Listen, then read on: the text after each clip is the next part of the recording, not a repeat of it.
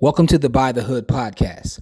Before we jump into this episode, just wanted to make you aware that on our website, bythehood.com, we have a free webinar on an intro to the stock market.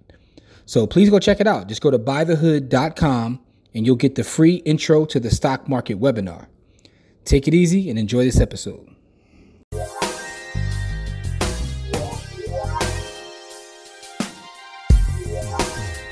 What's up, people? Welcome to this episode of the By the Hood podcast or webcast, because I don't know how you're consuming this content. I'm your host as always. My name is Jimmy. And as we start off every show, that's with gratitude. Just want to say thank you to anyone and everyone who supports us. Special shout out to all the students from By the Hood University. All the kids from the By the Hood ownership camp, we want to say thank you. Our show is designed to highlight brothers and sisters who are doing amazing work in the community, building businesses and just putting out positive energy. But I got my brother Corey here before we introduce our guest. Corey, what's up, bro? What's going on? Every day above ground is a good day. I love being alive, man. We got a lot of things going on in the world, and I just hope everybody is happy, healthy, and safe. Absolutely. This will be our last show of the year 2021, and we have a legend on with us to end this year off. This is amazing. So I'm very excited. Our guest has done so many things, and we're going to talk about it. She's a legend in the Philadelphia area. I guess I'd call you a West Coast legend now, too, by coastal and whatnot. She's also a graduate of the greatest high school known to man. But, we're going to let her tell her story. Without further ado, we have Nicole Purvy in the building. Nicole, how are you? Hey, I'm well. How are you guys? Great. Man, listen, we're excited. We're excited to have you on. We want to make sure that you get a chance to tell your story. We like highlighting people who are putting out positive energy, and that's something that you're doing. You've helped a number of people, and I know because they've told me. But that being said, though, let's start with your background, though. Where are you originally born and raised? Where are you from?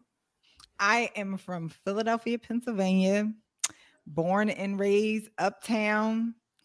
Like these guys said, I went to Central High School, CHS, the greatest high school in the whole entire country. That's a whole nother conversation.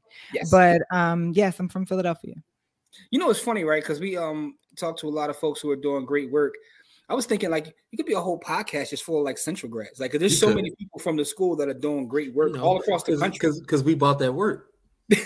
Well, let's make sure we give the speakers, the listeners, because you got listeners all over. Yeah, they're like, what? Let's true. give them some context. Central High School is the second oldest public school in the country, and it just operates different. When you graduate, you don't get a diploma, you get a degree. Mm-hmm. You have to have good grades to get in and good grades to stay in. Actually, I just recently met someone out here in LA who went to Central, and they were like, oh, I graduated from Kensington, but I went to Central. And I'm like, well, what happened? We already know what happened. Oh, yeah. They tell you on day one. Like, look to your left. They tell you day right. One. Everybody in this room ain't going to be here. They do.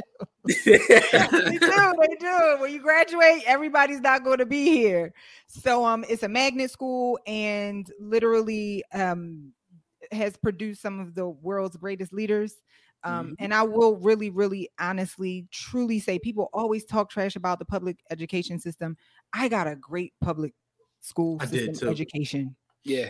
Yeah, and I'm grateful for the Philadelphia public school system. So this ain't about Central, but I just want to let you guys know. No, absolutely. If anybody meets someone from Central, they will have so much school pride more than their college. Listen, man, let others sing of college days. But anyway, with that being said, let me ask you this though. So after Central, what was your journey like after Central? So after Central, I went to Temple University. This Temple University. I actually graduated with a dual degree, real estate and finance. After graduating, I then worked in finance. I was a bond trader. I worked on Wall Street. I first started out I did like this weird I gamed the system a little bit. I worked at Ameriprise, which used to be American Express Financial Advisors. Mm-hmm. The way that they work, and I'm sure a lot of people know, the way that most of those organizations work is like, you're darn near a 1099. They're paying you pennies, but you have to get your 7 and your 66. And so they're sponsoring you for your license, and you can't get paid really until you get your license. And in the meantime, you're just like working your friends and your family and whatever, but it's not easy. You can't just go and take the 7 and the 66. So I got hired there, took the 7 and the 66. And like 3 days after I passed, I quit. And I used that to leverage my resume to get a more secure job. Like I thought, honestly, I started out and I thought that this was something that I wanted to do, but I just saw the game. And there are people that we know that optimize the crap out of that game. I just didn't like the game. The game was, hey, we're going to hire a bunch of teenagers, literally teenagers, and juice their friends and family. But I'm like, why would anybody trust me to be their financial advisor? Yeah. I'm like 20. Like, what? Yeah, there's several folks that went to, and it's funny because I don't think about it. Like, I know Shayna, I know Ish, they all went to Temple too. So maybe they were just on y'all campus. No, actually, Aisha's a little older than me. Yeah. Went to Central too, so like we didn't overlap. It was just we went to school with you. She was there when we was there. So that's how we know. Yeah. So that it's funny because she was in the corner office when I started at that same office. So I was in the bullpen. Like, she already had a corner office. Black girl. So another friend of ours who went to Central with us, Shayna, she had the same journey too with Ameriprise. But anyway, all right. So that's interesting that you got your securities license and then you bounced right away. And let me ask you this though, take a step back. What made you want to major or you really get into finance or real estate? What was it about maybe your upbringing or what made that your interest? It's funny because I actually, the first year of college, I went to Philadelphia University, which is now like Jefferson something University. Yeah. It used to be Philadelphia College of Textiles and Sciences. And I went there for fashion design. And although my mom was really upset because she was like, you have a knack for style and fashion. Like, this is your thing. But I was just like looking at all the graduates and like, y'all working this hard and y'all making $20 an hour. Like the best I can hope for is to be an intern in New York. And then I'm like looking at the industries like drugs. I'm like, this don't look fun. So I was like, you know what? I'm not about to do this 4-year thing. And plus Philadelphia University was like 30, 40, 50 grand a year or something like that. I was like, I want to make money. Like, period, point blank. That was literally the attraction. It was money, right? Yeah, I grew up poor. I didn't like being poor. I started working when I was 12. And when I started working, honestly, I really started working when I was like 8. Like my grandma had a daycare and I was always very mature for my age. And I like talked her into paying me to help her watch the kids. And so like I did that. Huh? You've been hustling for a while. I don't use the word hustle. My book is called The Anti-Hustle. Anti-hustle. I get it. That was my cue to let you plug the book, but the anti-hustle. But I get it though. Thank you. But like I just always like making money. And I don't mean that in a like, oh, I love money. I just like the sport of it. And I also like being comfortable. I don't like being uncomfortable.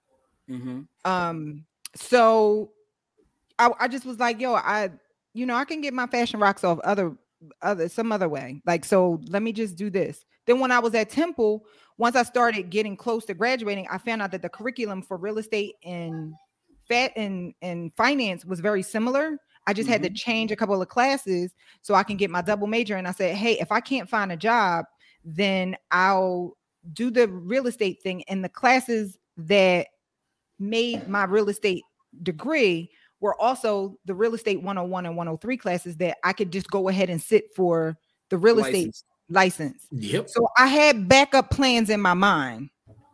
Okay.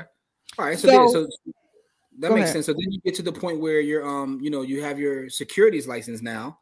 So you have you got your resume is looking pretty good though. You got the dual major, both in business, and now you got the securities license. So what was the next step? So the next step was I worked at Vanguard, where I was a brokerage associate, basically a customer service representative for people who had brokerage accounts. This is when they charged for trades and the internet was still relatively new. So you get grandpa calling like, hello, I want to make a trade. The market's rallying. I can't do it online. So you got to be licensed to do that. So I did that. You literally work in a call center. Terrible job, but it was secure and it was Vanguard. Vanguard is like one of the greatest companies ever. Yeah. So I did that. And then I started looking for other jobs. Then I ended up getting a job at Janney Montgomery Scott being an actual trader. Okay. I worked in fixed income. My job was, I was a trading assistant. I split my job between being a trading assistant for the both the taxable and non-taxable side, and then also being the assistant to the guy who ran all of fixed income. That was probably, when I had jobs, that was my favorite job. A spot opened up and I ended up being a trader. So then I traded a lot of products. I traded treasuries, auction reset securities, which don't exist anymore because of the bubble of 2008. I traded zero coupon bonds. I traded preferred securities. So I had I had got my 55 as well. Okay. And you was just out there. You can't even remember. Work. So let me ask you a question. from that experience, what was the biggest thing that you learned from that experience as a trader, or something that you still carry with you? I just have a really good context of risk reward, right? And I think that's the thing that, people always talk about, and I'm sure you've had so many people on your podcast talk about how college is a waste and corporate America is a waste and this, that, and the other. And I wholeheartedly disagree with that.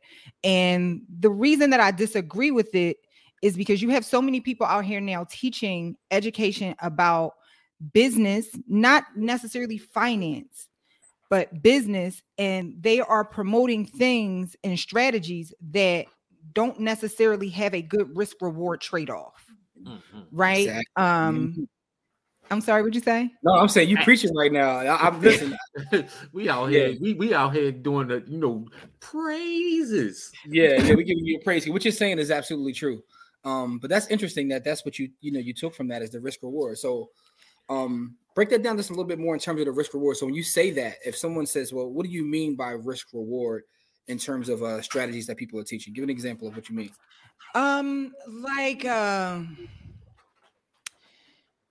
I'll give you a perfect example. Recently, we had someone speak at the Better Than Success Real Estate League. They were awesome, and I do not knock. You got to do what's best for you. Yeah. But they gave a strategy where, and it was great for accumulating cash. Where, hey, you could buy a property, fix it up, refinance it, whatever. But then you can also get a line of credit on that additional equity. So you're literally pulling out 95% of the property. So their whole thing is take all this money, buy more property so you can get your cash flow up. And what people don't think about with real estate is a lot of times they only think about the cash flow as a portion of their return, but they don't also factor in the appreciation. Now, I'm not saying make buying decisions based off appreciation, but when you think about the risk reward trade-off, you have to factor it in, right? So how much money are you risking to get what reward?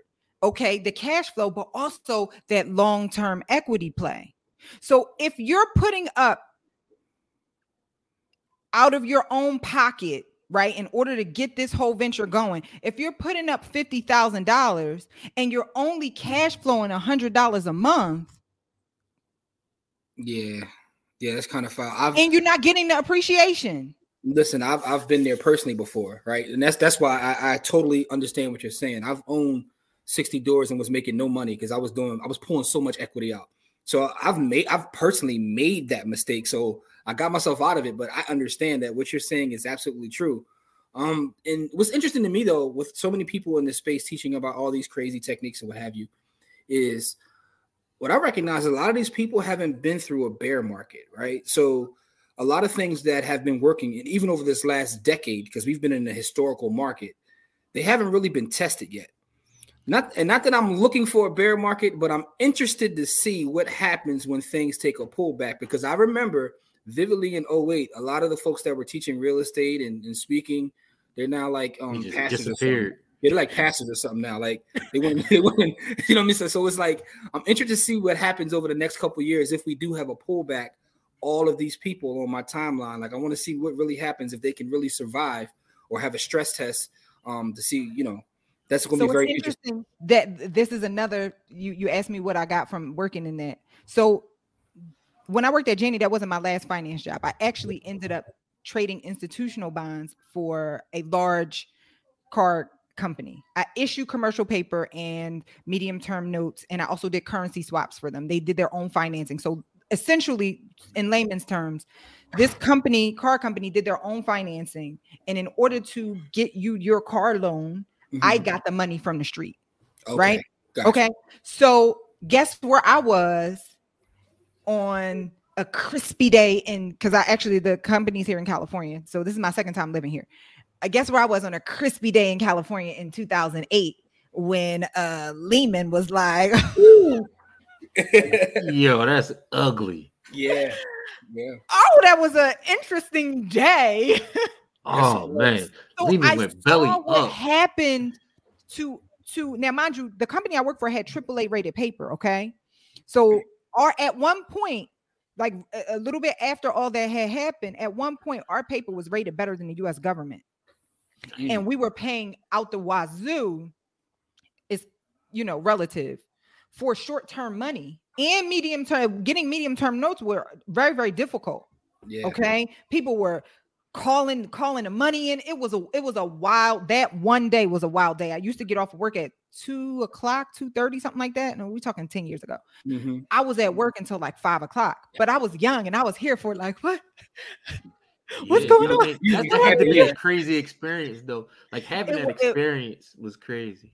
It was. So to experience that and see that and see what these large funds were doing in the months after, in the years after, makes me bring a different take on it when coming to real estate. Like people right now, they're treating real estate like it's a money tree.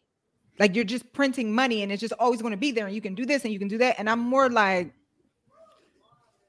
it's not really how it goes. Yeah, because you've had that experience. And that's what I mean. A lot of people haven't been through anything yet, like to really test them.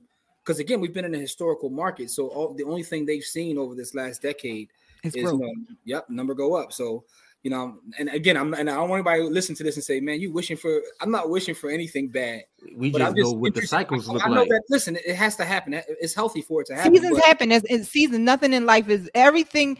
Nothing is more inevitable than seasons. Exactly. It's been summer for 14 years. So eventually, listen. Like Game of Thrones. Yeah, winter is coming. Winter is coming. So listen. So Better Than Success has a lot of success. No pun intended. But how did that come to be? Because that's one of the things you're known for. I mean, you're known for a lot of things. Philadelphia Real Estate Week, Better Than Success, a lot of that. But how did the Better Than Success brand come to be? And what was the original idea? And we see what it's grown into. But how did that start? Y'all want the long story? Or y'all want the short story? Because I know you.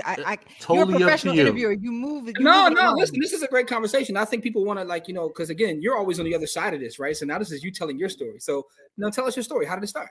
Okay, so I'm gonna give y'all the long story. I'm giving y'all the entertainment exclusive. Okay, got you. So again, you gotta remember, like I always like making money. Okay. So I've always, even back when I was in college, in my mind, I was like, I'm going to be a real estate investor. Like whatever I do, I'm gonna make money and I'm going to be a real estate investor. So that was always the play. I didn't know a lot, but I knew that's where the money was. And that was where, I don't want to say that's where the money was, but that it was just a lot of comfort in that for me. Right. Gotcha. For the same reasons why people listen to the podcast. So, was it something that you were told when you were younger? Like, so why was that always the play? It had to be someone put that in your head. They did. I don't know where. You don't know where it came from? I mean, I have an aunt. I don't even know if I knew this at the time though, but I have an aunt who owns large apartment buildings. I think just because of ownership, my family always owned property. Like my one aunt owned large apartment buildings. My other aunt, she owned an apartment building with a daycare at the bottom. Me and my mom used to live in an apartment building. My grandparents always owned their home. My other grandma owned a duplex. So that's what you were around. You were around that. That was just part of what you did. I mean, that's actually powerful to think about, though, right? Yeah, because that's that DNA. Yeah, like you don't even it's in your subconscious. You don't even recognize that that's what you're being exposed to. No, That's dope. Okay, so now go. So go ahead. So you said that was always the plan. That was always the plan, right? So fast forward, bond trader. I end up getting fired because I actually had in 2010. I had a web series teaching people about finance. And back then you couldn't do that if you had a finance job. Like they was like, this internet thing. No, we need you to be. I was about to say, how'd you do? Listen, that's why I let my securities license go, because I couldn't do anything. Yeah, no, I was young and I didn't care. And my boss pulled me to the side and I was like, I'm going to still do it because I don't really like it here. Like, it wasn't even I didn't like it there. I was just, I didn't know that the entrepreneurial part of me was like, I then looked behind the curtains and I calculated how much money, like once 2008 happened, I did this project where I calculated how much money we were losing per day as a result of offering higher interest rates, right? So I ran this spreadsheet, presented it to the whole department. And like we were losing a lot of money. So I also was like, I'm making y'all a lot of money. Y'all don't even give me a fraction of it. Yeah. Got you. Yeah, you could actually see the numbers.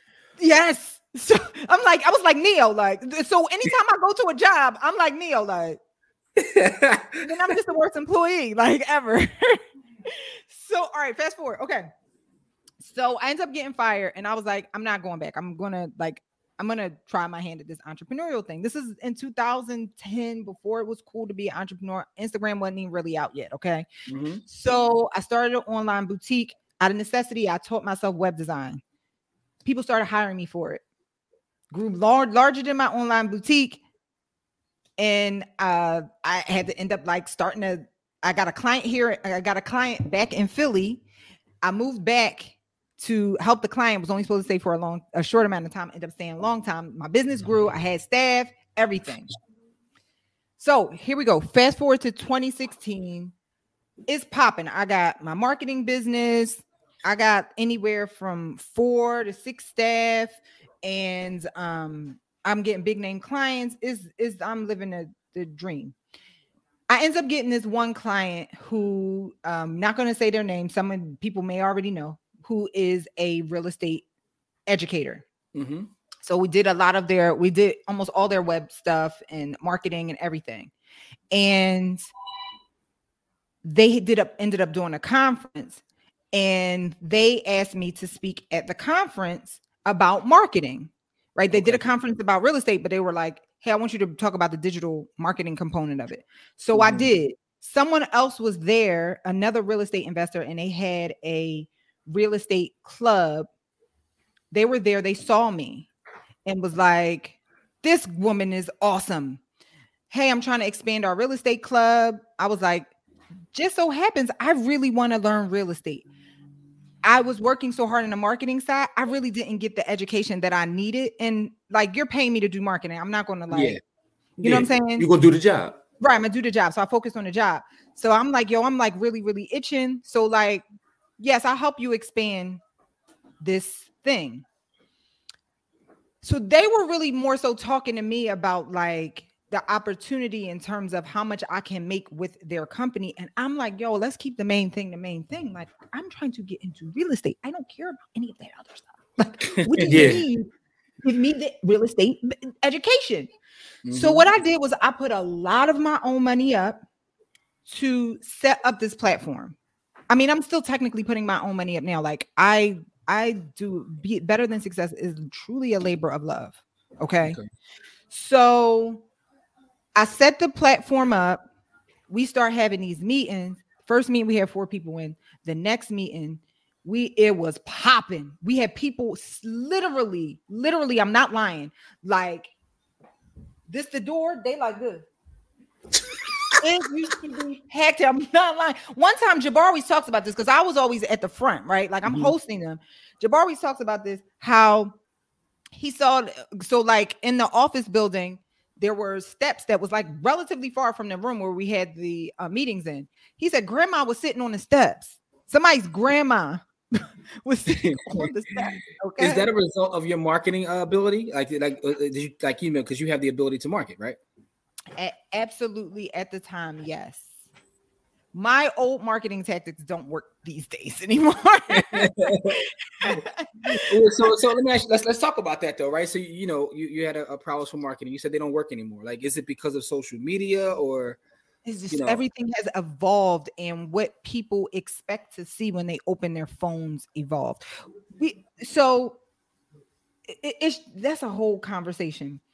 Because I was going to ask you about social media, right? Because speaking of social media, right? So you've been in business for a while before social media marketing was what it is now. So how has that impacted you? It's impacted me in a way that, well, let me tell you how I've had to adjust. And I guess that's the answer to your question. So before, what my specialty is, and I realize this as a person, I have very many weaknesses, but I know what my strengths are. My strength is my ability to get people to like me on stage. I am great at tap dancing. That's just what it is. I'm super bossy. I could be, I don't know. I got a lot of things about me that people will say bad things, but I'm really great at tap dancing. So before, when social media was a younger child, any social media marketing that you did online, it was always in combination with in person. Got you. Some kind of way. But now the wall is between getting to someone in person is this thick. And people that have zero personality can be killing it the way that social media is set up now. Gotcha. So I've had to adjust. I can't, especially now with COVID, I can't tap dance on stage like how I used to tap dance on stage. I can't. So I've had to adjust. And we were talking about this. I literally delegate everything. I can't be trusted to anything. I need to have my team make it so that all I do is tap dance on stage. We built out the schedule. I hired a lot more people. Mm-hmm. I built out the schedule, and I need to be able to do this because this is what I'm great at. I'm great at orchestrating things, like creating my team when I have time and space to be able to do it. There are people that are way better than me at that. Mm-hmm. But what I know how to do is tap dance on stage. So I need to be able to do, I empower y'all. Y'all got credit cards. Y'all got dollar limits that y'all can do and make your decisions on. Y'all got standard operating procedures. Don't bother me. I'm tap dancing. That's how I had to set my business up. So with that being said, before I could make a flyer with a bunch of words on it, post it on social, set up some funnels, collect your email, because now I'm going to be sending emails. And this was super simple, and get you in a room, and I'm tap dancing in what? You in the web. Got you. So it's kind of like your strength has been kind of like, taken away from. It's almost like a performer. They can't go on tour. They can't go on tour. They got to figure it out, right? But you figured it out by hiring people. So, and this is a great business lesson too. How was that something you were always able to do? Because just being transparent and very self-aware. I've always had a problem delegating, right? But it sounds like you figured it out how to take things that aren't your strong suit and just have someone else do that. Hire, right? I will tell you, I was just saying this on our Better Than Success Mastermind yesterday. And I'm sorry, y'all not going to be able to relate to this. But there is no more of an unstoppable force than a single mother with a toddler. Let me tell you why. Because when you get pregnant, whether you're single or in a relationship, and all the women going to be like, yes, yes, yes. When you get pregnant, you're like, I was hoping for this good day. I'm pregnant. This is so awesome. And you realize oh snap, I can't do what I used to do. I don't have enough energy. Like I can't do the things that I used to do. Like, oh snap. So the first 3 months of pregnancy was just god awful for me. I was sick and I didn't have energy and I had to really come in terms with my mortality. Oh snap, you're not going to be able to, you can't perform at this super high level all the time, right? Okay. Mm-hmm. So you're on ice for 3 months. So at the end of the 3 months, you'd be like, yo, when you start making all these plans, when the baby get here, I'm going to do this, I'm going to do that, I'm going to be doing this, I'm going to change my business like that, I'm going to do this, and when the baby go to sleep, I'm going to work for 3 hours, and then I'm going to get up, and right? So you make all these plans because also you tired, you feel fat or whatever. So when the baby get here, you be like, oh, I can't work that much. Oh, the baby needs attention and care.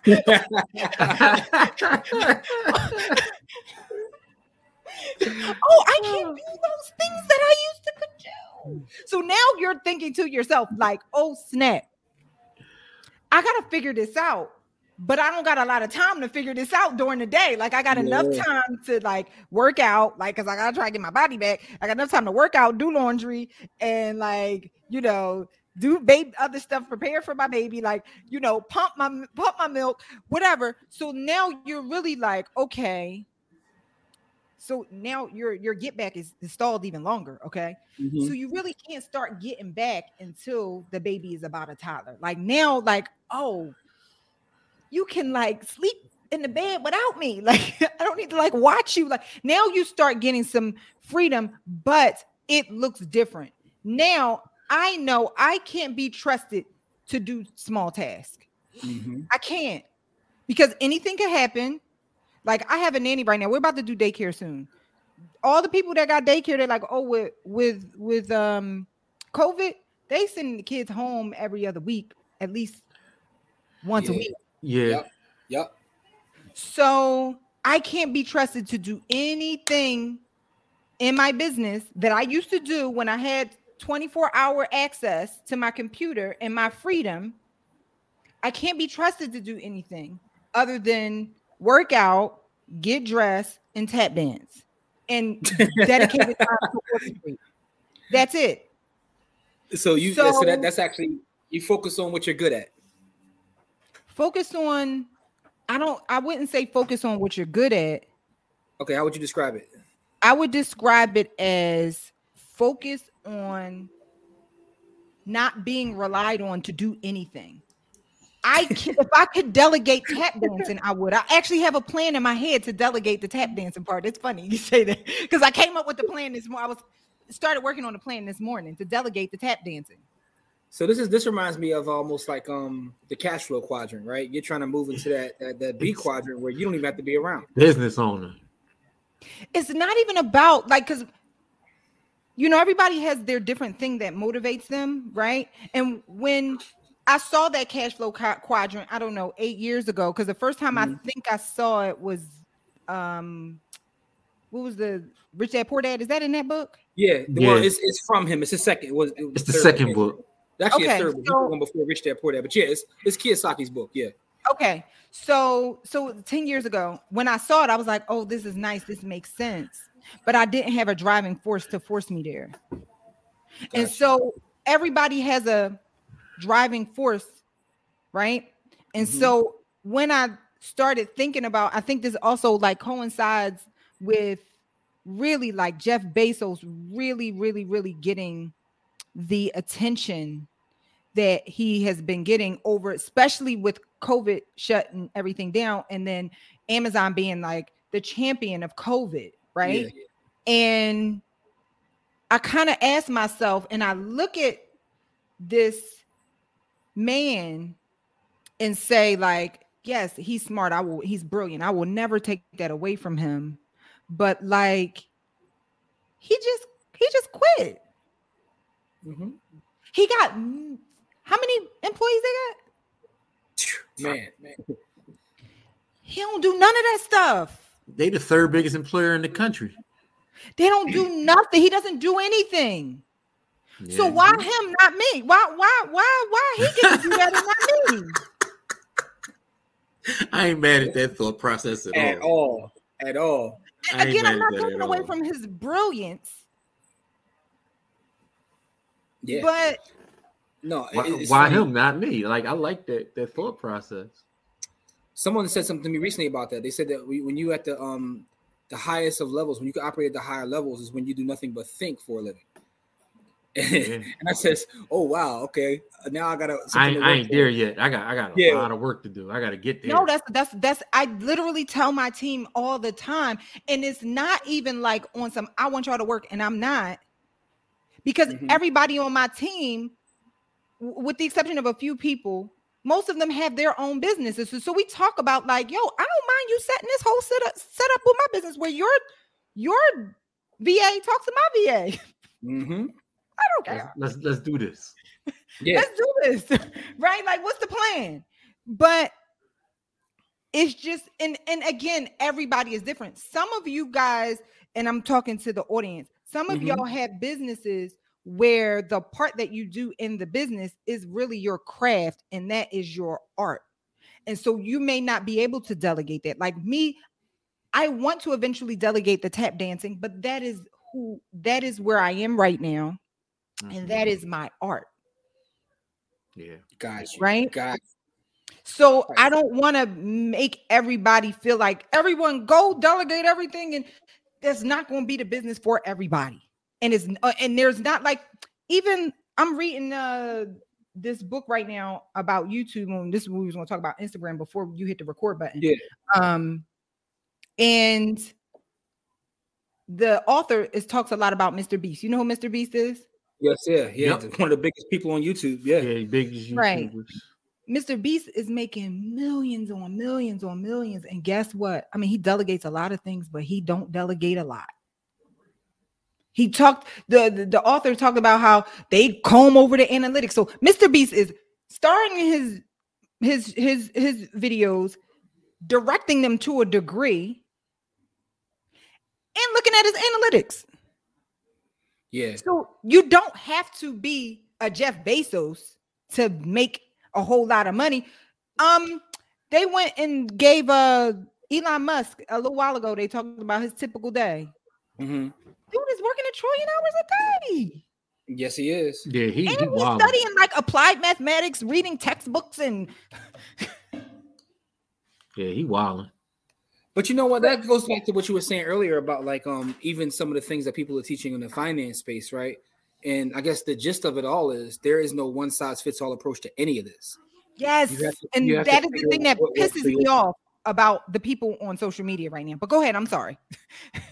No, all I was saying is that kind of like it's the same thing. It goes into like how you run your business, also the products and services that people are selling in the finance space. There is no one size fits all approach, right? You know, term insurance might be better for someone, whole life might be better for another one. Running your business where you're hands off might be good for one person. You know what I mean? Being hands on might be, so you have to figure out what works for you. And I think that's the gist of it all. And so I do Bible study. I host a Bible study every Tuesday. If you ever want to join, weekdaybiblesteady.com. But so I'm very, very spiritual. I am a proud believer and follower of Christ. And so I say all that to say that's why submitting yourself to the Lord is so important in whatever religion, because your God knows where you're the best use is. So you can't submit yourself to someone else's advice. Mm-hmm. You have to submit yourself to your path. You have to submit yourself to your God. Got you. Yeah. So that's very important. That's very important to understand. It's about being self-aware, right? And a lot of times people don't want to look in the mirror. I mean, that's just the bottom line.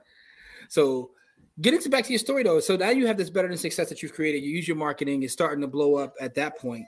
I know you also are, one of the creators or the creator of Philadelphia Real Estate Week. How did you get that idea, or how'd that come about? I'm going to talk about Philly Real Estate Week in a minute, but I do have to make sure I finish out the story about the real estate. Okay, go ahead. Mm-hmm. So we started the real estate. So the other guy helped us start the real estate club. I don't want to say, well, yes, he helped us start the real estate club. So we were having these meetings, and they were helping us, and some time had went by, and I was like, I think like 6 months had went by, and we grew Philly like that. Mm-hmm. And again, you got to remember, I didn't know anything about real estate at the time. I was learning along with everybody else. And so better than success is almost like your personal cheat code. You get to talk to people that are doing it. All right, go ahead. I'm sorry. And that's why it's a labor of love, because I'll get to that in a minute. So, so after maybe about 6 months, I was like, yo, I'm putting up all my money. There was membership fees that most of the membership fees went back to his company, but I'm putting up the money to run the events, even though I run the marketing business, but like I'm taking my staff off of income generating clients to work on promoting our real estate club. It was just a lot. And I'm not marketing my business to market this business. because I'm also trying to learn real estate. So I had to have a conversation and be like, listen, so I actually pulled our 4 original members. I sat them down. I was like, listen, this is too much on me and I need y'all guidance. So we got a couple different options. And I was hoping they was going to say we could quit. I really was. I really was, but I didn't want to. I wanted to ask them because I wanted to have their opinions about my stewardship over all these other people. Because at the time we had like 50 members, which was a lot at that time, 50 to 100 members that just said, hey, Nicole, we know you don't know anything about real estate, but we're following you. And I'm like, I'm just pulling these events together and like having the best people that I know. And even looking back now, like the people that were speaking in the beginning are some heavy hitters. Mm-hmm. So I'm just like, whatever. I'm just a facilitator. So cool. I'm like, hey, basically like, I really want to quit, but I'm going to give y'all 2 other options, but I really want to quit. But am I being a bad person as a steward over these other people? Mm-hmm. And that was my way of asking it, but that's not how I asked it because I didn't want to sway them. So what I said was, hey guys, this is a lot. And I remember exactly where we had the meeting at and everything at the spot on Market Street in Old City. So I was like, listen, this is a lot. We have options. Here are our 3 options. 1, now mind you, I had just started the Better Than Success podcast. That's all it was, is a Better Than Success podcast. That was it. So I said, first option is we can quit. I might have did a little smile. Second option is we can go back to this other company and make a list of demands. Third option is we can start our own. They unanimously was like, let's start our own. So when they said that, I actually had a name thought up. I think it was like called the Real Estate Wealth League. And I had a logo and everything created because I wanted to give them real options. Because remember, I had a marketing business. So I just had my graphic designer make a dope logo. So while we was at it, I said, you know what? Right while we were in the meeting, I was like, actually, I got this other brand. There's just the podcast. What do you think of this name? The Better Than Success Real Estate League. Now I came up with the league portion of it, which multiple people have copied since. Mm-hmm. So I'm like, the Better Than Success Real Estate League. What do y'all think of that? And they were like, this is great. And so that was the birth of the Better Than Success Real Estate League. And then I went to the other company and was like, listen, this is not working out, but this is what I'm going to do. I thought that they were going to give me pushback, but I think that it was a strain on them. Yeah. And they probably knew like, this is not a fair deal to her. So I was like, hey, this is what they were going to say anything. They were going to wait for you to say it though. Yeah, it's definitely going to work you like a pack mule until you decided to not do it. Like, yeah, okay. you want to I've already bought a couple of properties with the money. Thanks. So I was like, yo, this is what we're going to do. And they were like, okay, no love lost. And then we still communicate to this day with the other company. So cool. Fast forward. Then we go on. Is our thing. Again, I'm still putting up way more money than is bringing in. I'm like, and honestly, my dad will tell you, he reminds me of this all the time. And I really do forget. When I was living here in LA the first time, right before I got fired, Philly had a string that was similar to this, where it was murders, like it was The Purge. Mm-hmm. And I was so moved. I remember sitting in my apartment crying, like, what is happening with my city? And I always knew that at the end of the day, it's an economic problem. Yep. Absolutely. It's not just a crime problem. It is an economic problem for a number of reasons that I don't even know if we got enough time to get into. And so for those of you who are listening, Philly they had over 500 murders this year. And it is a huge problem where like the attorney general, the mayor has had to go on record and like address like and say like, hey, this is really a problem for Philadelphia.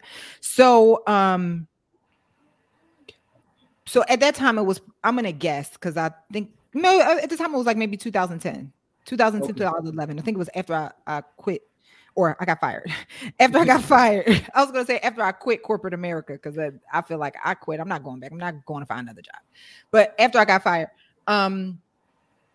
I remember saying to my dad, like, I got to help them. I have to figure something out. And I actually wrote this freaking, I don't know, it had to have been like 50-page report on, and I did all this research on what the facts were about why the crime is, right? And how it's an economic problem, and then what Philly can do about it. And you're making me think about a whole bunch of things.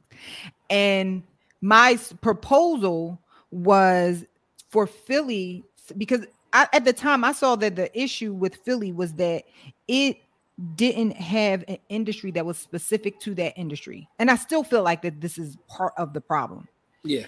Most cities have an industry that's specific to their industry. Like we could say eds, meds, beds. Like there's eds, there's meds, there's beds every freaking where. Like that's just a huge employer in the city, but it's not an industry that is specific to Philadelphia, right? If you want to be an actor, you move to New York or you move to LA. If you want to be working an automotive engineer, you move to Detroit. If you want to work in the oil business, you move to Houston. Like, I got you. Yeah. Silicon Philly Valley doesn't have that, right? Yeah. They don't have something that says, hey, if you want to do this, you got to come here.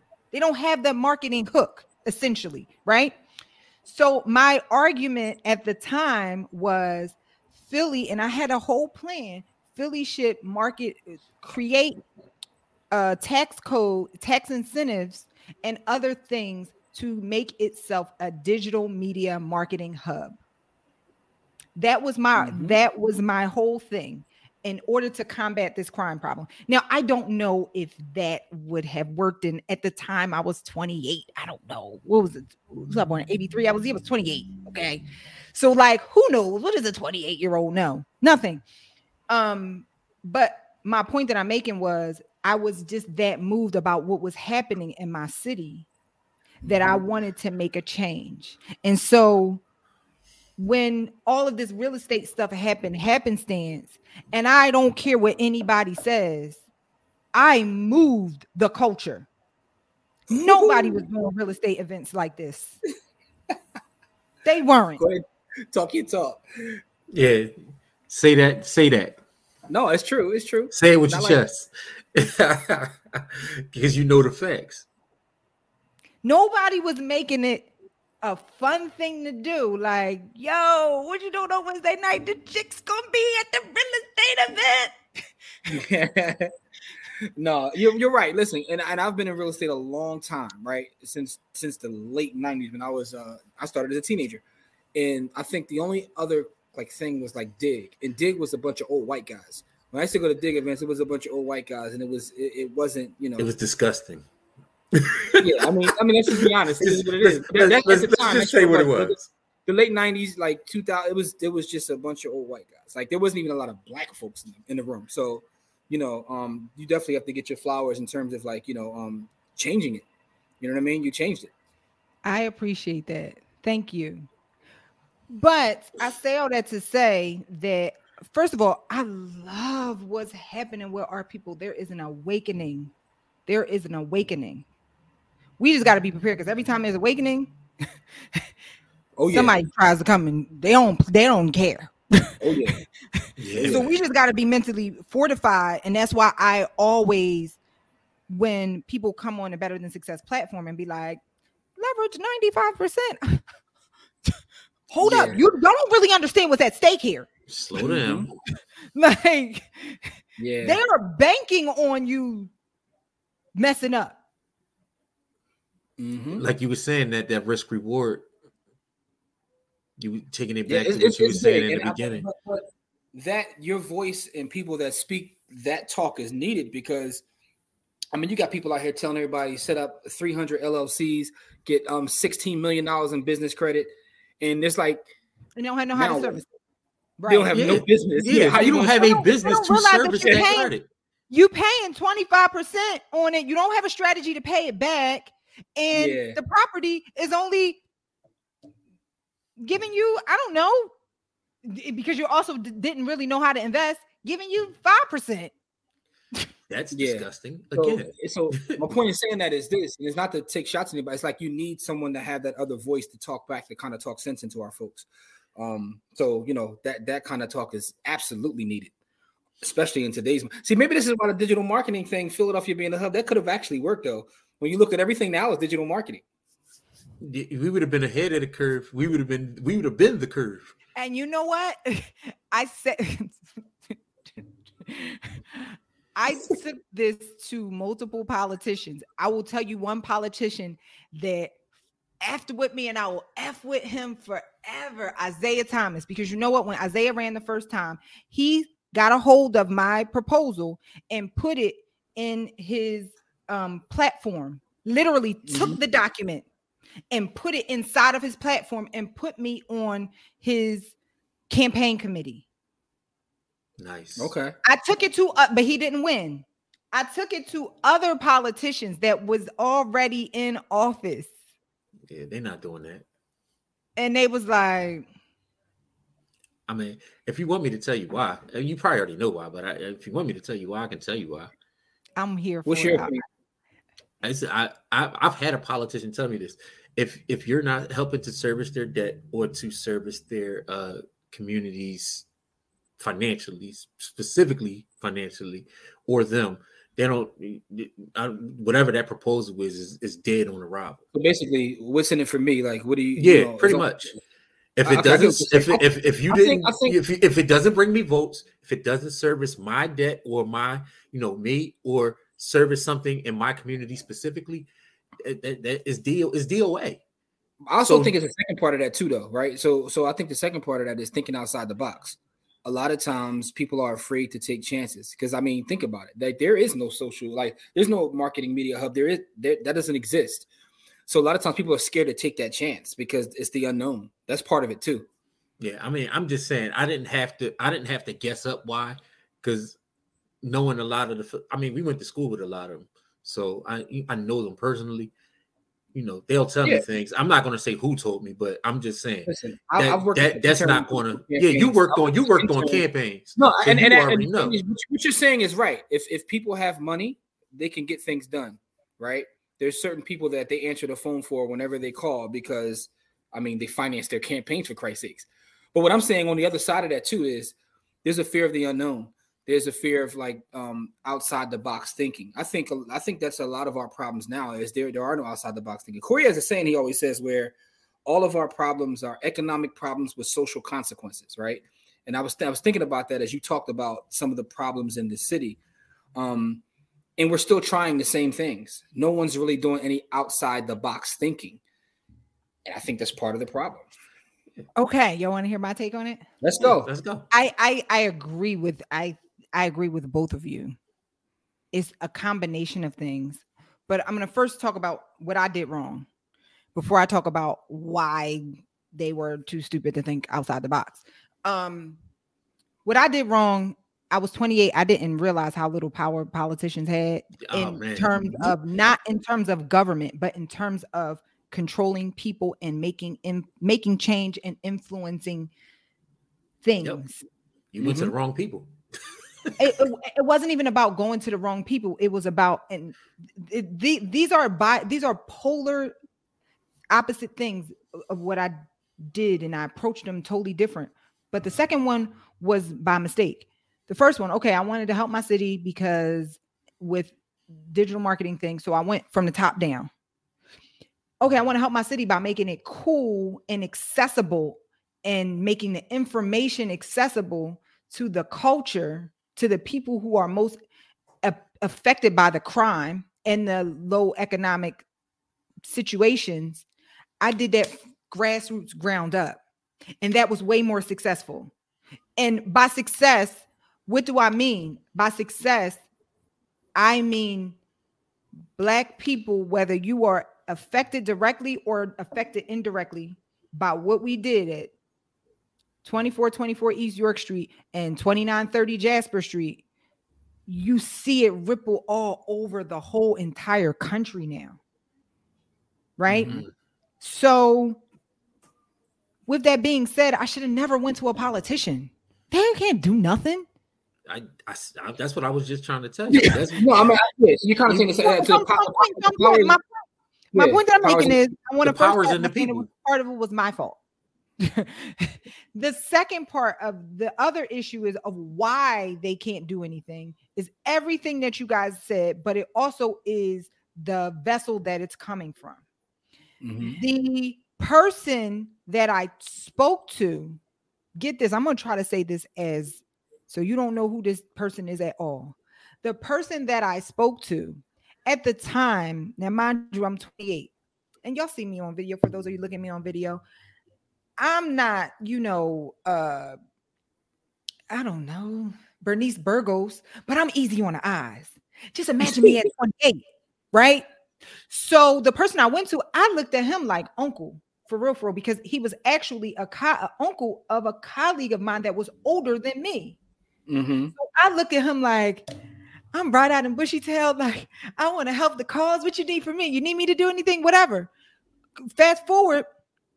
There was a party for this particular person for their birthday, and I was invited, and me and my cousin were at the bar talking to this person, literally like uncle, like, hey, uncle, you famous in the city? What's up, uncle? The wife came over like, and then every time I see the wife ever since then, I literally have done nothing. One time I saw her out and I was with another friend of mine. The friend told me she pulled her to the side. The friend came over to me and was like, what did you do to her? And I was like, nothing. She was like, she said, why you hanging with her? She this and she that and stuff that wasn't even true. And I'm like, so I said to say again, these are more about her husband than it does about you. It does, but I want to it does. That's absolutely true, which is probably most men. But this is something else that you guys will never be able to understand. This is something else that you guys will never be able to understand as men, that if you are a woman and you are smart, you have to approach things, getting things done differently, because people will immediately objectify you and not take what you're talking about seriously. I mean, I'm not a woman, but I've seen it happen with my wife when she was younger. Listen, I've seen it happen with a lot of women in my life, and I understand that. And not that crazy. It happened to me, but like I said, I've seen it. Yeah, so that's is crazy, another reason why it's important for women to be financially independent. Yeah. Mm-hmm. All facts. And whether, and you can approach things however you want to approach it. If you want to show your butt on Instagram, do your thing. I'm not telling you not to, but you need to understand there are consequences. If you're trying to make real money out in this world, people who can affect you literally will equate two mutually exclusive things. Oh, you got a fatty and you look good in a thong. Oh, your proposal is trash. Yeah, like those two things are not. Yeah. But I mean, that's actually part of your journey, that whole process. Yeah. Because first of all, the fact that you put it in writing is amazing. That's like so central. I'm gonna figure out this problem. I'm gonna sit down and write a 50-page report and come up with that was solution. Definitely central. Yeah. But the thing is, though, so that's part of your journey, and that had to be a learning experience for you. It taught you about politics. But I want to get back to the story about Better Than Success is you created a brand and a platform, and you've empowered a lot of people and helped change a lot of lives. But I really want to talk about the Philadelphia Real Estate Week, because that kind of took off too. Where did that come from? My brain. It was literally like, I think might have been sitting somewhere at dinner and was like, we could do that. You know what? I'll tell you what was inspired by Philly Tech Week. Yeah, got you. I've been to a few of those. That's a nice setup. Okay. So a shout out to Christopher Wink, who runs Technically. When I came up with the idea, a good friend of mine, actually, I just talked to him earlier. Shout out to Tariq Hook. If y'all Google, y'all need to bring Tariq on here. He is the bomb. Tariq. I've met Tariq at Philly Tech Week. He helps people with becoming Coders. He owners, but he does it on the tech side. Like he helps people with coding and all of that stuff. What he does is he's so he runs a school. Yes. So he runs a school and he gets funding from the Fortune 500 companies to teach people in a very short amount of time, Black and brown people and women in a very short amount of time, how to be coders. And they come out of his school immediately. Like they can be homeless and they come out making 80 grand. They can be homeless. They come out making 400 grand. I'm not exaggerating.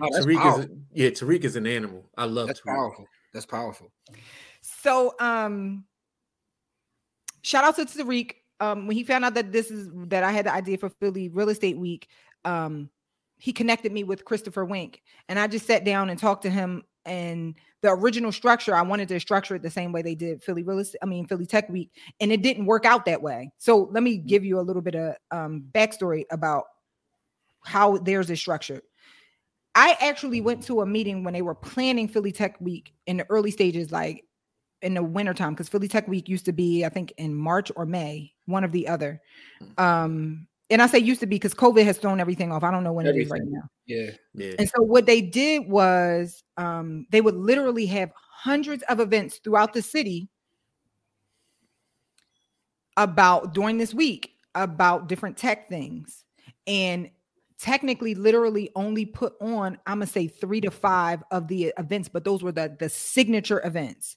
So what they would do is they would have these meetings early in the wintertime or like in the fall and be like, hey, anybody who wants to plan, they can come down and plan. And that's what the meetings that I went to before I met Tariq and before I met Christopher. And hey, if you want to plan this thing, help plan, you can help plan. We'll take your ideas and whatever. And so they just literally create a platform. If you want to have an event, all you have to do is submit your event and then it will get approved to be included in the lineup of Philly Tech Week.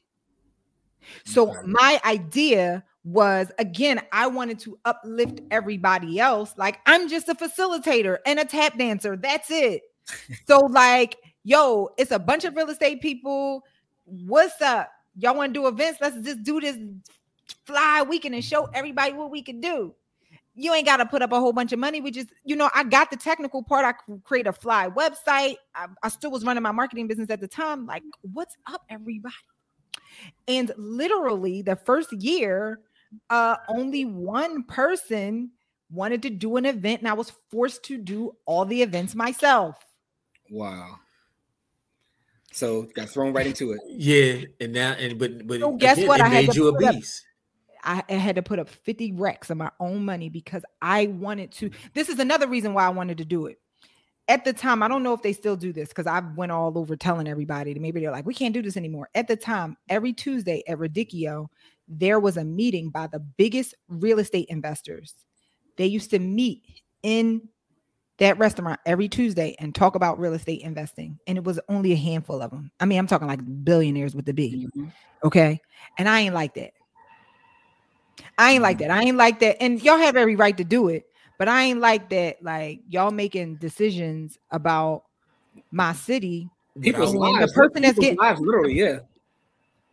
And the person that's getting shafted is Aunt Barbara, who live in Brewery Town, who been paying $500 a year for her taxes, and now her taxes is $2,600.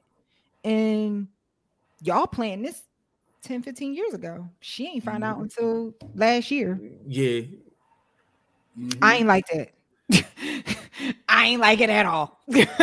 So I was like, you know what? And the thing about it is when they do make these changes to these areas, right? Like City Philadelphia Planning Commission, they have a plan for there's 16 different districts in the city, and every single district has a plan for revitalization. But guess who doesn't know about it? Aunt Barbara. Yeah. So there is a disconnect of information. So the other reason I wanted to do it was because I wanted to bridge the information gap. So small investors like you and me will know, like, oh, you know what they putting over there in 15 years? Let me go buy that up. Yeah. Oh, you know what? Aunt Barbara, You know they about to do Get your pennies right. Get your pennies right, Aunt Barb. Or like, let's get a line of credit, fix this joint up, refinance it. Yeah. Just don't take 95%.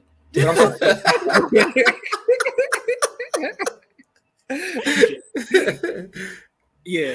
Or whatever. Or Aunt Barbara, go down to the RCO. You don't want them to do it? Cool. Go to the meeting. Mm-hmm. Go yell and scream at him. Go cuss him out. Tell him no. Because you can do it. You have the power. Yeah. So how'd the first event play out? You put your 50 racks up. How'd everything go? Successful. I will tell you the only one thing. Well, let me speak to the success. It was amazing. It was 9 events, 5 days, which was crazy intense. The atmosphere was electrifying. The news coverage, everything. It was all that. Like I loved every moment of it. Like I literally in my mind, I saw the gaps, bridging the bridges. People were learning about things that was happening in their city. It was amazing. Mm-hmm. The only thing that did you learn, you live and you learn. I put is 9 events in 5 days. I put the grand finale event at the very, very end. And that event was geared towards agents. I didn't realize 2 things. One, if you do 9 events in 5 days, people is exhausted at 9. Yeah, so if you're going to do that last one, that's not the finale. Okay. That's not the grand finale. I don't tell you who spoke at that last one. And I'm going to tell you what happened.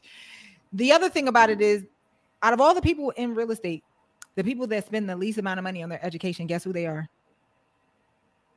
I don't want to say the wrong thing. Yeah. Who's that? Agents. Real estate agents. Oh, okay. Got you. Yeah. I thought she was going somewhere else with it. Yeah, no, I thought she was too. They really want to take continuing ed. So yeah, I get it.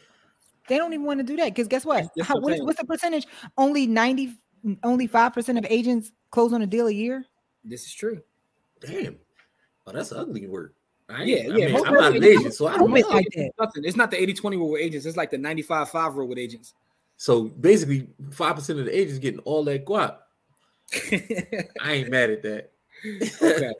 I just learned something. You say that, right? No, I learned something too in this whole conversation because I've been to several events, and I always wondered why like the main event is never last, but now I know why because of what you just said. People tired as hell. I didn't know. Guess who spoke at the event? Who's that? Bart Blatstein. Wow. Guess what? I recorded it as a podcast, live podcast on stage, and the guy that I hired to record it, guess what he did? Oh my God! Don't tell me he stole it. No, he didn't steal it. I mean, kind of. He messed up the freaking recording. I was about to say because I've watched a lot of your stuff. I didn't see that one because it doesn't exist. Because the recording was probably jacked to hell. Oh, that's terrible. Like, and for the folks who don't know, I'm gonna put it like this: for the folks who don't know the accomplishments of Bart Blatstein, just Google. Do your Googles. I'm gonna put it like that because I'm not gonna sit here and read off his resume, but do your Googles. So that's you got Bart Blatstein on the stage and couldn't even record it properly.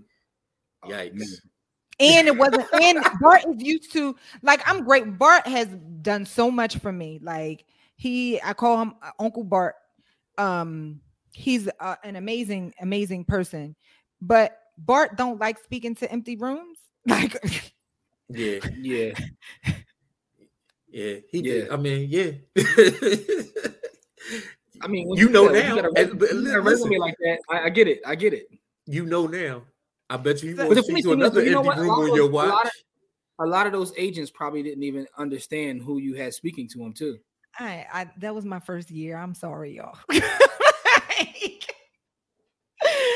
I'm sorry. I never did 5 events and 9 events in 5 days before, and no one had ever done anything like that. And then also, if you're thinking about doing this for your city, hire me as a consultant.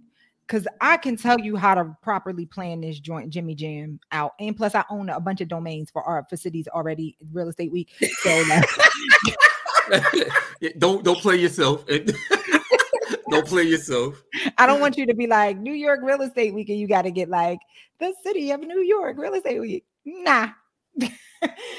So I got a question, right? So you said it yourself, you pushed the culture forward, right? In terms of and a lot of people that many of us didn't know about, we now know about them because of your platforms and the things you've been able to provide, right? So you have Philadelphia Real Estate Week, Better Than Success.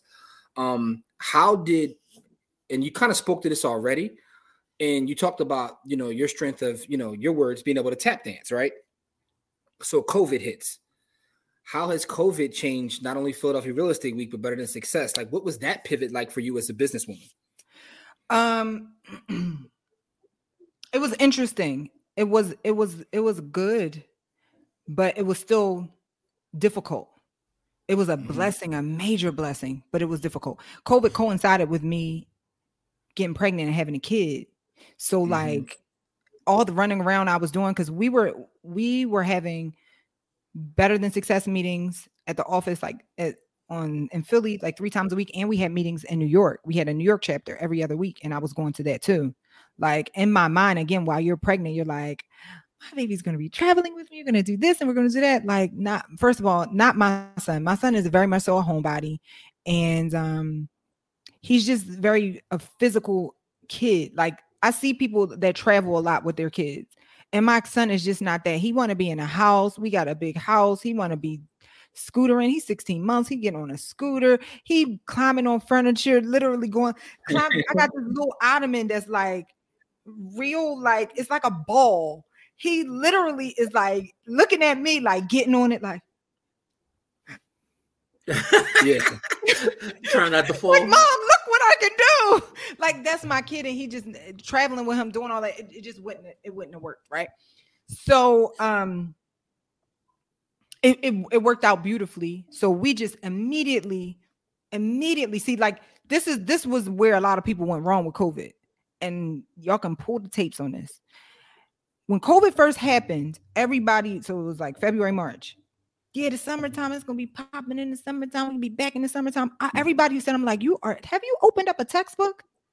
The only way, first of all, that we're going to be here for at least 3 years, at least. The only way we're going to get out of this is if they do 2 things. And at the time, they were talking about the vaccine. Is we're going to try to get a vaccine, the vaccine. Fuck this vaccine. They need a cure. And they need a home testing. I said this from day one. Day one. Guess what they just came out with this week? Yeah. The home testing. I saw that. The home testing and the second cure. Now Biden is like, all right. We got the cure. We got to give it to y'all. We got to give it. The economy must really be doing worse than like the inflation. He knew it was going to be inflation. He didn't know it was going to be this bad. Yeah. Oh, yeah. So yeah, once white boy Jerome started talking about walking back that money, he was like, yeah, let's go ahead and give him this stuff. We got to give him the cure. Like, oh, y'all, Pfizer and Moderna, y'all have fun with this vaccine, but we need a cure. That's the only way. So I knew this then. I said that they're not even talking the right language right now. And so we're going to be in this for 2 years. So immediately, boom, shut everything down. I just started structuring everything virtual, started giving more value because people will feel like, oh, we can't meet together, so you're taking something away. Nope. I started giving more value. I just started really, really, really going out of my way to make sure that everybody in the Better Than Success Real Estate League achieved their dreams. You got the tools. What's up? We were doing Wednesday nights. We went from Wednesday we had our Wednesdays. Then we went to the Q&As on Thursdays, added accountability calls on Mondays. We were already doing every other Saturday and Wednesday, Thursday. Oh, and then Tuesday deal hunting, which we used to only do that in person. So like we literally go for an hour and we look at deals and analyze real life deals. I just put a deal under contract. Like all my deals that I've been buying, I buy them right from deal hunting. Same with a lot of members. We're right there. We're looking at the deals. We're analyzing them, talking about them, cracking jokes, looking at like pictures, cussing people out, whatever. So, so I just started over providing value because I know that people's perceived value is like, oh, we can't come to the office anymore. So it's not that. Nope. Before you can even say anything, we're adding this, and this. You got ahead of it. Yeah. So because everybody else, y'all thought we was gonna be back in August 2020. Okay. All right. So now let me ask you a couple questions because I do want to talk about what is the future for all of the various brands you have and the things you're building. But before I get to that, What's your favorite book? What's a book that's inspired you, or your favorite book that you've read along this journey? It can't have to be one. It could be a couple. Whatever is your favorite. I'm gonna say two, because the one everybody, I'm gonna say it and people are gonna be like, but I can't stress to you enough. The book with the best financial advice, hands down, is the Bible. Hands down. The Bible talks more about money outside of the kingdom. It talks more about money than any other subject. You're the second person that came over here and said that. Shayna said that. Shayna Harvey, and she's a financial. She went through the same kind of process as you did. Yeah, she talked about that. She said the same thing, that the Bible. She's a Central grad too. Yeah, Central grad, Ameriprise. You know what made me really start getting into it and really deepen in my relationship with the Lord? When I'm gonna say, like, before real estate, when I had my marketing business, when it started getting real, like I started having employees, like, oh snap, like what?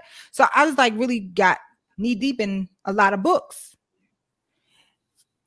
And then I started seeing, like, reading a book. Okay.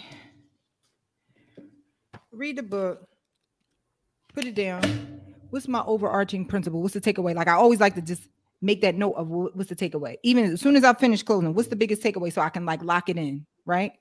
Because what's the point of reading a book if you're not going to remember the stuff? And you're not going to remember everything, right? But you need to at least lock in the major principle that you got from the book. What am I going to allow to take root in me? Most of it. And I'm like, oh, this major principle of this, that's in the Bible. Go to the next book. Read it. What's the major principle? That's in the Bible too. See, y'all wrote a whole book about something that's got. They say this in 2 lines. You cutting at them. And y'all leaving parts out. They say it in 2 lines. In the first part of the line, y'all left it out. So it's not even effective. Dang. Okay. Got you. So that's the one. What's the second one? What's the second one on the list? The second book I will have to say is, I say this book all the time, and only because it impacted me at the moment so much. I don't know how I would feel about it right now. I probably need to reread it. I'm going to say The Speed of Trust by Stephen R. Covey, the guy who wrote the seven. It's his son. It's his son. Oh, it's his son. Okay, it's the son. All right, got you. So I like The Speed of Trust because it helped me to really understand. Like, people will tell you, like, oh, this is how you make more money. Do this tactical thing. You do that tactical thing, but at the end of the day, people spend money with you when they trust you. That's it. Yep. I don't brag, like I do all right. And you don't see me brag about nothing online. I don't gotta like be doing no swindling. Like, you following my page is boring. Yeah. But you know what? I appreciate that. Goes back to what I was saying earlier, is like, there's a lane for that all the time. Like, it has to be, it's a lane for that. There has to be the anti, because everybody is doing, like, they're renting houses and boats and cars. Like, there has to be the anti that, because everybody's not looking for that. And what you said is, I haven't read that book though. I read a lot of books, haven't read that one. I got to add that to the list. The Speed of Trust. That's true. People move so quickly when they trust you. Yes, they do. Like, I'll give you a perfect example, right? I just hired a new, basically a copywriter. And so the way that she structured the budget was like, hey, I do X amount of this. This is what the dollar amount is going to be. She gave me a range, and I didn't know her. She did come recommended. She gave me a range. And then, so I told her, I was like, listen, I'm lowered towards the lower end of the budget. You got to stick within that. Like, stick with that lower budget. The first week she produced fire. I was like, basically, I trust you now. Here's a blank check. Do what you want. Yeah, she earned your trust. Yeah, that's different. So it's about earning someone's trust. That's I got to add that book to the list. I haven't read that. But trust means multiple things. Trust in competency, trust in your ethics too. Right? Like, there are people online that I follow, and I really need to just stop following them. That I'm like, oh, you really do know what you're doing, but I don't trust your ethics. Because I don't like that. Wow. Yeah. What are you doing? What you got up your sleeve, sir, ma'am? Yeah, it's a lot of people that come off scammy, and I get it. Yeah, but it's very evident. You know how I get to a bag. I do know you know how to get to a bag. Yeah. But that's the thing though, and it's kind of like our approach online too. Like we never talk about, we're about community. We don't care about all the other stuff. All that comes. But that's an interesting book because this is episode 100 and whatever it is, and that's the first time somebody said that. It's rare. Everybody gets the rich dad. Why? I'm going to tell you why. You know why? Because all those other books that everyone said, the overarching point is in the Bible. Guess what Stephen Covey and all of them are? Ministers. So they're like, they already know. Like, I'm not going to recreate. People be recreating stuff. And you're not leaving the most important. You're not putting the main thing that makes whatever that principle work. You're not putting that part in there, which is faith. And that's a whole nother conversation that we can get into. That there are 99% of the people that are listening to this are going to misinterpret what I'm saying about faith. But that's a whole nother. Yeah. That's a whole nother conversation. So like they leave that part out. Faith, you get access. Well, really grace that you only get through faith. That formula is the formula that makes all the other ones stick. Grace through faith. I don't care how much I teach you. If you don't believe that you're deserving of it, you're not going to do it. You can't get access to that belief until you have faith that you are, and that whatever happened to you or whatever you did don't matter. Bars. All right, so now you sound like my pop. My pop was I'm a PK, so I all right, so let me ask you this question, right? You talked about your journey. You talked about what happened in terms of quitting corporate America but getting fired. You've built these successful, huge brands that change a lot of lives. What would you say is the biggest hurdle that you had to overcome in this journey of yours? I give you, well, they're really kind of one hurdle. Two hurdles at the end of the day. They're both kind of really the same thing. At the end of the day, it's really always believing and trusting in myself to go to that next level. That's always the biggest hurdle. Like constantly, you got to be constantly challenging your bubble of belief system of where you are and how you can expand in your territory. And it's very exhausting because you don't want to be greedy, but at the same time,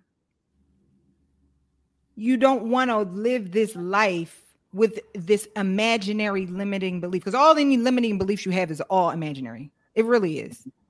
These lines between the haves and have-nots is all imaginary, huh? So what helps you with that? I know the easy answer, like we all know, yes, my faith, but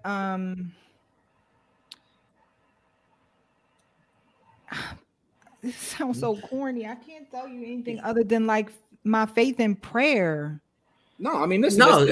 Say what it is. Yeah, say what it is. That's what it is. But there are people that are going to listen to this and be like, listen, the thing about cliches is a lot of them are true. That's how they got to become cliches. So and then also, this is, I'm gonna tell you this other thing. Don't be afraid to buck the system, right? Like,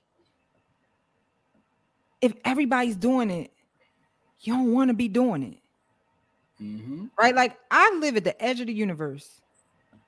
I really do. I live in the South Bay, California. I live in a part of LA that all my friends in LA don't even like coming down to. Like, it will be like the equivalent of like all your friends live in Mount Airy and you live in Yaton. Like, they're not trying to come. Like, this is and then the traffic. No. So, like, you have to be able to not be of the world, but be in it. It's a lot of bull crap going on right now. And you got to be okay with saying these measuring sticks that you guys have are stupid. Yeah, that comes with like you said, the belief, but also running your own race and don't get fooled by what everybody else appears to have going on. You gotta because you also got to remember there's this phrase, the deceitfulness of riches, right? Like a lot of times these people are chasing riches because they think that it will do something for them emotionally. Mm-hmm. They think it will do something for them spiritually. And it won't. It's deceitful. Anytime I've ever emotionally bought something, after I bought it, I didn't feel better. Like, it's like, yeah. And I'm pretty sure you've had this experience. Because working in real estate, you meet a lot of people at all different income brackets and amounts of wealth.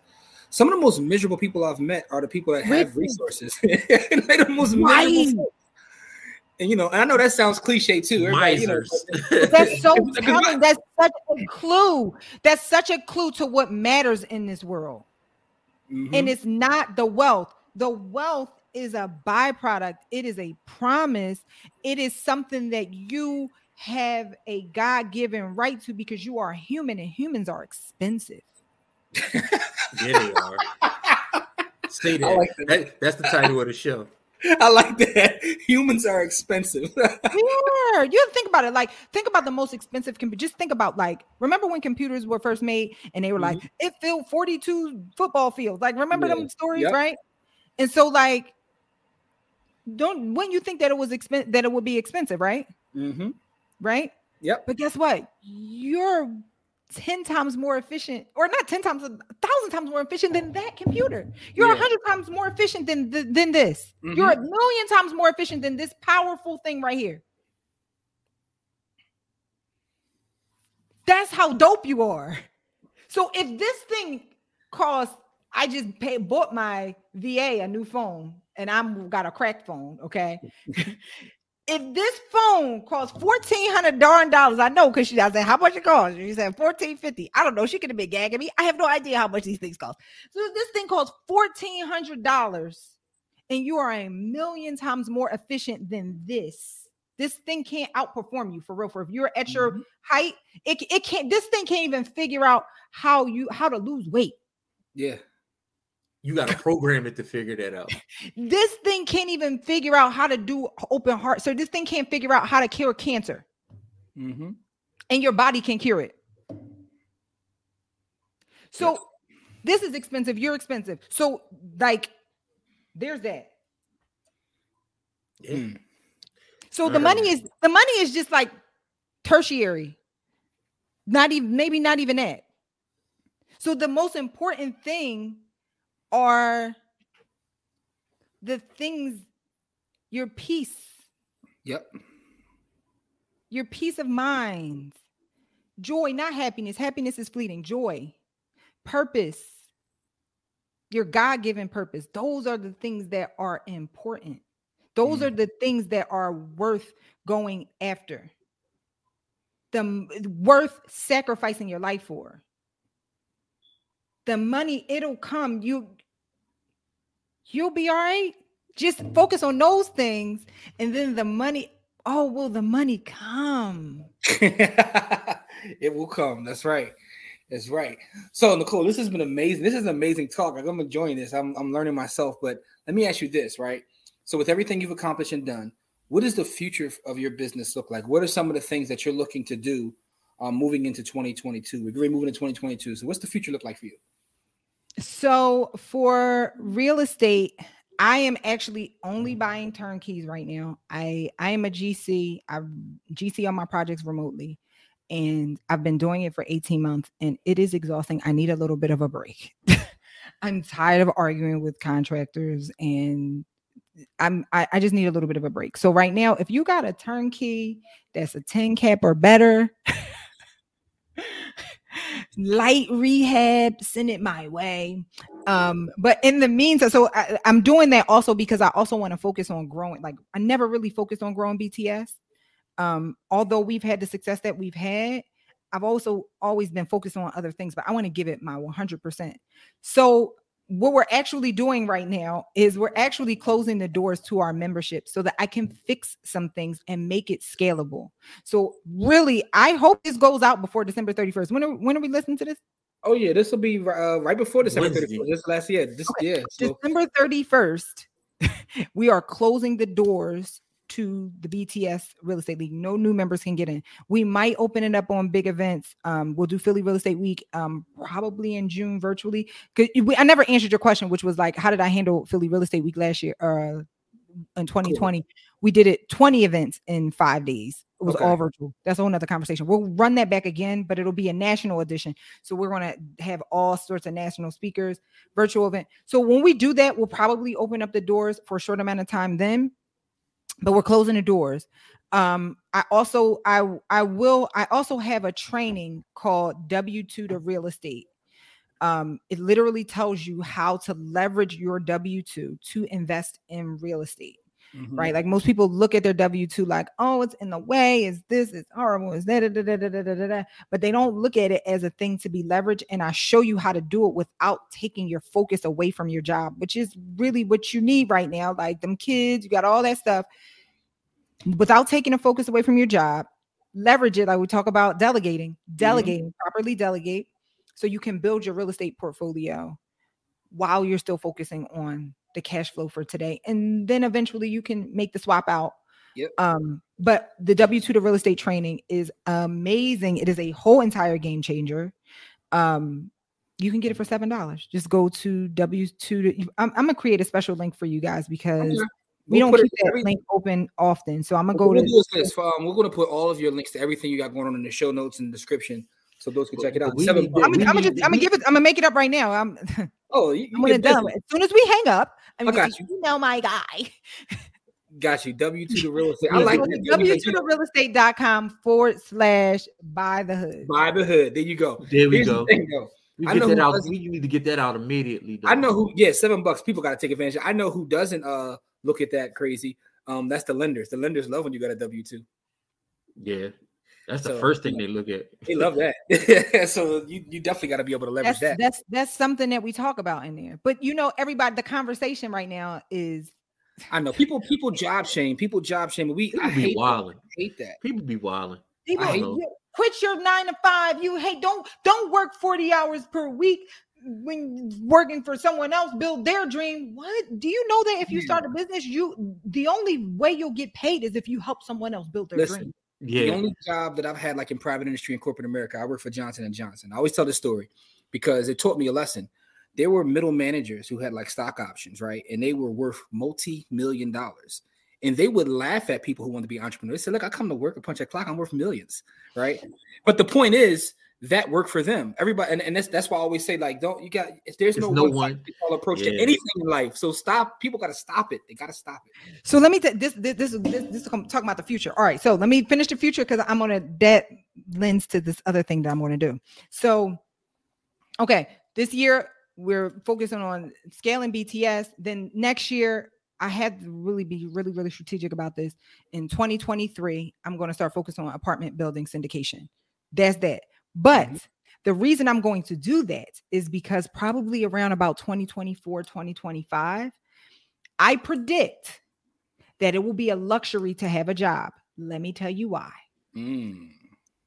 Right now, they're calling it the Great Resignation. Everybody's quitting to be an entrepreneur. This is what's been in the news. Yeah. Like they've been force feeding you guys, quit your job. What happens when you have an economy where people aren't specialized and you don't have that, that workforce it could turn third worldish out here. So what'll happen is the companies that can survive this great resignation are going to be the great companies, and their jobs are going to be so scarce that they're going to be able to pay like $500,000 for people that can do stuff like what me and you can do. So come 2024, 25, and then they'll have like all sorts of packages in it. Like, oh, we know you're not going to work here for 30 years. We know you're going to work here for 2 years. Oh, we know you need 1 trillion hours of vacation time. That's fine. You can take 1 trillion hours. So come 2025, I'm not going to be mad to do a 2-year grab. Oh, listen, if the bag What is if right, they say, hey, we saw what you did with Buy the Hood. We want to buy the Hood and pay you $500,000. Listen, but that's that. I mean, this is why I hate job shamers, right? Because I look at it like when you see people that create these companies and they sell them for billions of dollars and they get a board seat. Like, if you're the CEO of a company, you work for someone. You work for your you work for not only your employees but the people that you serve. Like, so I don't like the job shaming. But what's interesting about what you just said is I love the fact that you're thinking about. You have a plan for 2025, and we're in 2021 as we record this. I think that's amazing because I don't think most people think about the next year. You're already 4 years thinking about what you're going to be doing. I've been thinking about 2021 and 2017. What are you talking about? You know, it's funny, right? You talk about Jeff Bezos. I watched an interview with Bezos one time, and he was talking about how I heard this corporations have to report their quarters. And he said it's always funny when people come to him like, man, you had an amazing quarter. Congratulations. He says, why are you thanking me for that? I'm thinking about 7 years from now. I'm thinking about that quarter. The quarter you're congratulating me for, I thought about that 4 years ago. You know what I mean? I did that already. Yeah. So, you know, that's interesting. Man, this has been an amazing talk, man. This is one of our longest episodes, and I love every minute of it because there's so many gems. Wait a minute. We still got more. We got something real important to talk about. We do. Absolutely. Oh yeah, listen, for the folks that are still hanging around, you know, this is amazing. So we have to say this though. Nicole and her brand Better Than Success Everything has decided to help us out, partner with us on our Buy the Hood ownership camp to make it bigger and better. So for those that don't know, maybe listen for the first time, for the last half decade or so, probably 6 years, Corey and I have been in the community serving the youth with the Buy the Hood ownership camp. There's information at buythehoodownershipcamp.com. But now we're going to make it bigger and better because we want to serve more families, help more of the youth, and do our part to kind of, you know, try to help out. We talked about some of the problems, so we're very excited about this. Yeah, I can't. Very excited. I can't hide my excitement because as a teacher, as someone who wants to go into the community, and I actually went back to teaching because I had, you know, done my private business, and I was like, I got to get back and touch the kids, like literally. And you know, COVID threw a monkey wrench in that, but I need to do this. This is not even a want. Like, I need to do this. And so go ahead, Nicole. So basically, the way you feel, I want to help the kids, but I don't have that passion. But I got the nonprofit, and I have the systems to put in place to help you guys do what you want to do. So when I found out that they were doing this, I'm like, yo, this is something I've always wanted to do, but I'm gonna be honest, I'd be too busy. Like, I'm more passionate about helping adults than I am about helping the kids. Mm-hmm. If I'm gonna help a kid, I'm just going to do everything with my baby. Yeah. So I said, you know what? Let's partner.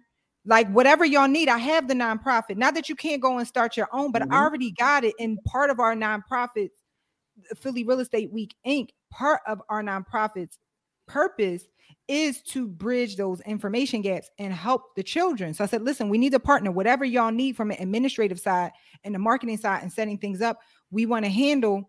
And if you guys want to donate to this initiative that these guys have, like, this is their program that these guys have to educate children about financial literacy, you can donate. It could be a tax write-off. That's right. And I'm so excited about it. Like, you know, this is, we do a lot of things, but this is the most thing that we're most passionate about because we understand that has to happen. That information gap has to be bridged. But also, we believe in collaboration over competition. So the thing is, we like to partner with people that are doing positive work, which you were doing. So, you know, it only enhances to everything. So I'm very excited about it. I just want to say thank you, you know, give you your flowers here. Thank you. Please and thank you. You know, use my manners. Thank you. No, I'm glad that y'all, you know, we got good public school education because of people who donated their time to Central. Yes, they did. And the elementary schools and middle schools that we went to. And I want to be one of those people, but I'll be busy messing around with these crazy adults. No, listen, I understand because I understand like some of the programs that I was put in as a youth and how it impacted me, especially as you get older, you start to recognize that. So I'm pretty, and I already know that we've already and we will continue to impact kids. They're going to remember some of the lessons they learned in the camp, and it's going to change their lives. So I'm very excited about that. Just want to say thank you. This entire interview has been amazing. This is one of our greatest interviews. Like I said, our interviews don't even have usually this long, but this conversation has been amazing. You dropped so many gems, so many clips that come from this. This is just fire. So I just want to say thank you so much. Thank you for sharing your story, because I know usually you're on the other side asking the questions, but now you're sharing your story. That's got to feel a little weird. Thank you. Yeah, it was a little weird. Yeah. But anyway, listen, we will continue to build together and grow. And I'll make sure to put everything in the show notes. So you guys got to check out everything Nicole does online. Check out Better Than Success, Philadelphia Real Estate Week. And also make sure to check out this camp we have coming as a collaborative effort, because this is going to be bigger and better than we've ever done. So I just want to say thank you again. And to our audience out there, as we always say, it's not about how much money you make. It's about how much you keep. Game elevates. We shall see you guys on our next episode. Peace.